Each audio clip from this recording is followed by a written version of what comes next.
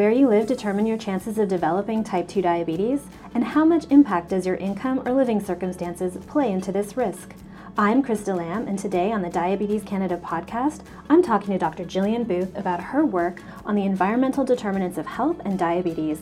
Dr. Booth is an endocrinologist and a scientist at the Centre for Urban Health Solutions at St. Michael's Hospital in Toronto. She'll be a plenary speaker at the 2019 Diabetes Canada Professional Conference, which is taking place in Winnipeg this October 2nd to 5th. Today, we've got a sneak peek of some of what she'll be discussing at the event. Welcome, Dr. Booth. Thank you so much. I'm thrilled to be here. Well, we've talked a lot about population impact and population health on the podcast, so I think a lot of the listeners are familiar with it, but I wanted to sort of get your input on why you think that this is so important when we're talking about type 2 diabetes risk. Well, we've seen a surge in the number of people with type 2 diabetes over the last few decades, and so it's become not just an issue that's important for individuals, but it's important for society. Obviously, diabetes is very costly and it's complex to manage for people, but it also has a big burden societally, and also the determinants are societally driven. So if we think about it, our genes haven't really changed over the last 30 years, but there's been an increase in the prevalence of obesity. And so I think we understand that it's been these other drivers that are happening and that we can potentially modify some of those, such as the way we move around in the world, so our physical activity levels, our diet. These are sort of things that are bigger than the problem that any individual faces. Right. So, I mean, it's not, and we've often talked about how it's basically, there's this idea that it's just diet or exercise or a lifestyle decision, whereas you've looked more at some of the big picture things. And I know when we had Teresa Tam on the show, who's the Chief Public Health Officer for Canada, she had referenced your work on walkable communities and diabetes risk, because people often don't see that there's a societal and then sort of a more environmental risk that's outside of the personal. And so can you tell us a little bit about that work? Yeah, I'd love to. So we've done a lot of work on how neighborhoods are designed, so how the neighborhood makeup is, so the number of streets that are connected, how densely populated it is, as opposed to, for example, older, more traditionally designed neighborhoods pre-World War II were created around pedestrian activity and not around cars, whereas a lot of the more modern suburbs are more sprawling, and they're zones such that the stores and places that you might walk to are actually not accessible by foot, so you have to get in your car and drive. And that car dependency is really something that's become more of the modern norm. So one of the things we were interested in looking at was whether the way neighborhoods are designed and how conducive they are for walking or other activities, whether that influences your risk of diabetes. And we found, similar to other studies, that people living in more walkable neighborhoods are more likely to walk and they're more physically active. There's actually really compelling research showing that if you live in a more walkable area, that you're much more likely to get your recommended number of minutes of physical activity per week than people who live in a car-dependent area. And with all of that, we've also seen that those more walkable areas are also associated with lower rates of obesity and a lower likelihood of developing type 2 diabetes in the future. So lower incidence, so the number of new cases of diabetes in the population, and also less likely to have hypertension, like high blood pressure, diagnosed, and other risk factors for heart disease. And what I find really interesting about your work, and this is one that comes up a lot, because it's an example that people can really understand. Like, you can understand that if you're not in a place where you're able to walk a lot, that can increase your risk of obesity, that can increase your risk of being unhealthy. But you've looked at so many different areas of environmental impacts. And by environmental, we mean things that are in your environment that may have an impact on your diabetes risk. And so I wanted to ask you a little bit more about that, because you've looked at everything from socioeconomics to, where you live in a community to, I believe it was you work with David Campbell on homelessness. Mm-hmm. So in the whole spectrum of things, how do you think having that sort of 360 view helps? Mm-hmm. Well, I think that it's really helpful in building the the whole picture. I think I'll give you an example. So some researchers, well, a lot of research on the built environment, for example, has sort of focused on one risk factor at a time. So we know that if you live in a walkable neighborhood, you're more at risk of diabetes. But there's other factors there that are also kind of contributing. And so we need to understand how all of those things play a role. Because in the bottom, at the end of the day, the policymakers are going to be looking at the evidence and figure out what should we do to make the population healthier? How do we reduce the burden of diabetes? I mean, it's not quite that easy because obviously we'd love to have a health in all policy kind of approach. But it's certainly on the radar that policymakers are having. And how do we kind of align all of these different policies to actually make the population healthier? But one of the problems is, we want to get people moving more. Obviously, that's a good thing. But we've also found in some of our recent research that even if you live in a really apparently healthy neighborhood, it's walkable, there are other kind of hidden risks in the neighborhood that people aren't really conscious of or thinking about. So, for example, if you live in a walkable neighborhood, even though you may be less likely to walk, there's actually maybe more exposure to cars being, car congestion and idling, and that actually leads to higher levels of pollution in some of these neighborhoods. So I just had a PhD student, Nick Howell, publish a couple of weeks ago on a study looking at this, and he found that if you live in a walkable neighborhood that has low levels of traffic-related pollution, your risk of diabetes and high blood pressure is really low. It's even lower than we would have expected. But if you live in a walkable neighborhood and you're really close to a major road where there's lots of traffic-related pollution, you actually don't see any benefit of living in a walkable community. Your risk of, the benefit you get from walking is actually kind of being matched by an increased risk of diabetes and high blood pressure associated with air pollution. So there's a lot of these sort of complexities that we're trying to disentangle. Another example is the food environment. So you could live really close to a fast food swamp. And that we've also shown directly is related to an increased risk of obesity and diabetes. So being able to walk places is great, but there's all these other sort of risks. So I think one of the big ticket items we've learned is that, the answers and the solutions to the problems aren't necessarily straightforward or easy. We know we need to get people moving. We don't know always how we're going to do that on a population level. We know sort of broadly, but when it comes down to the bottom line, the answers are going to be not just one thing, but dozens or hundreds of little things that really need to happen to actually change the way we live our life. And I think that makes a really good point, because if there's one thing I've learned doing this podcast and working in this area is that diabetes is so complicated. If it was an easy answer, we would have solved this many, many, many, many years ago. But there are so many factors that play in, from, talking to Jenny Bruin about the cellular level of diabetes straight through to looking at this sort of thing on a population level. So what do you see as sort of the key ingredients? And I know you obviously don't have the answers because nobody does, but what do you see as some of the key ingredients that might help down the road? So I've been focusing on the population ingredients. So what kind of policies would help to reduce the burden of diabetes?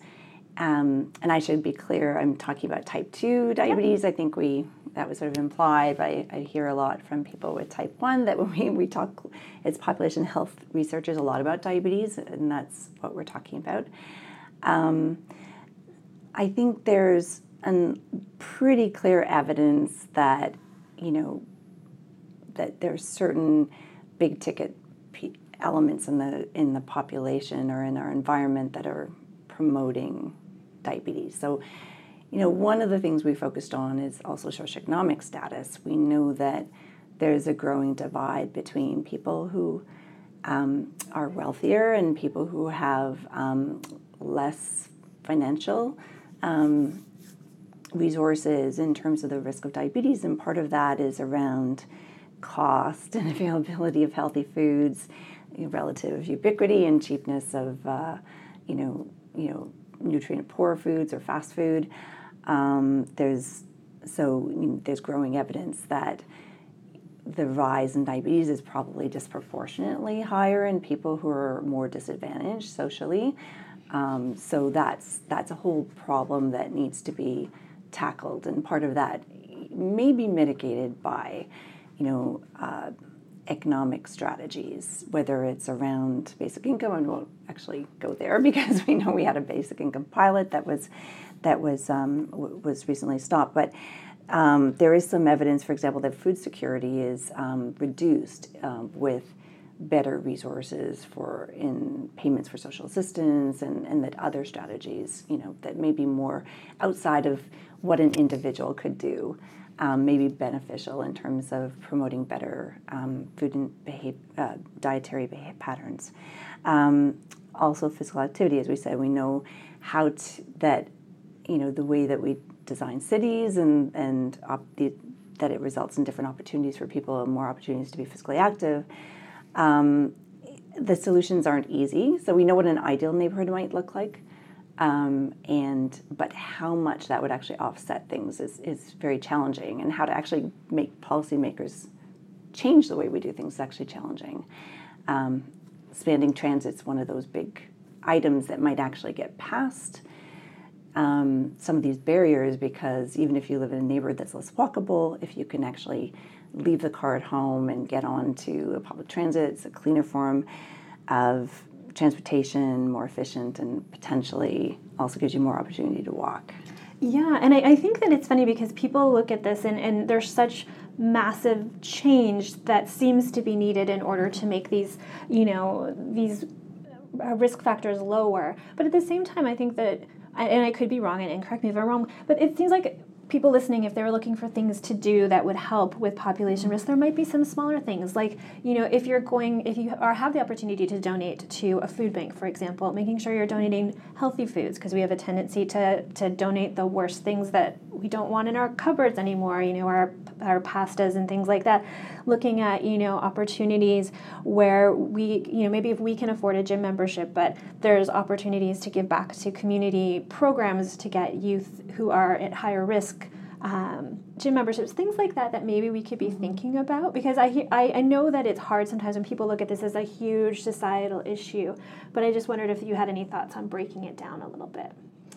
I think those are great points, and I think you alluded earlier to Dave Campbell's work, where he was looking at homeless populations, and actually had partnered with people who were experiencing and living with homelessness, or had in the past, as to their challenges, and food was the number one thing they brought up, and how even within shelters and community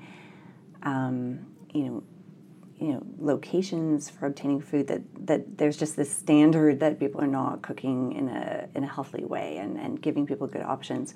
So I think that there's certain high-risk populations who we really need to focus on, and then there's also the general approach. So I think for any person, my strategy when I talk to patients is often, can you take transit? I mean, I know it seems like a small thing, but it actually has been linked to higher rates of physical activity, being able to take transit rather than drive, or driving a little further away and parking further away, or getting off of transit early.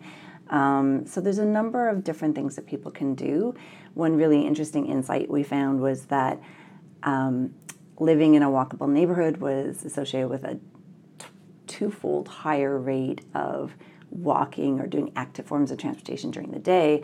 But if you live and work in a walkable neighborhood, then you actually had like a 6 to 7-fold higher likelihood of walking and moving around actively rather than taking a car. So people need to be thinking about how they commute to work and their work environments, and what they do during the day. I mean, a lot of people are now thinking about using apps or their smartphone will vibrate when they need to stand up or walk around. So I think that there's so many opportunities, but we need to be thinking broadly, and there has to be some changing of our social norms. It's become normal to take elevators rather than walking upstairs, and to jump in a car when you need to go somewhere. So we kind of have to chip away at that. But there's sort of structural things that can change. There's policies that can change, and then there's individual awareness and behavior.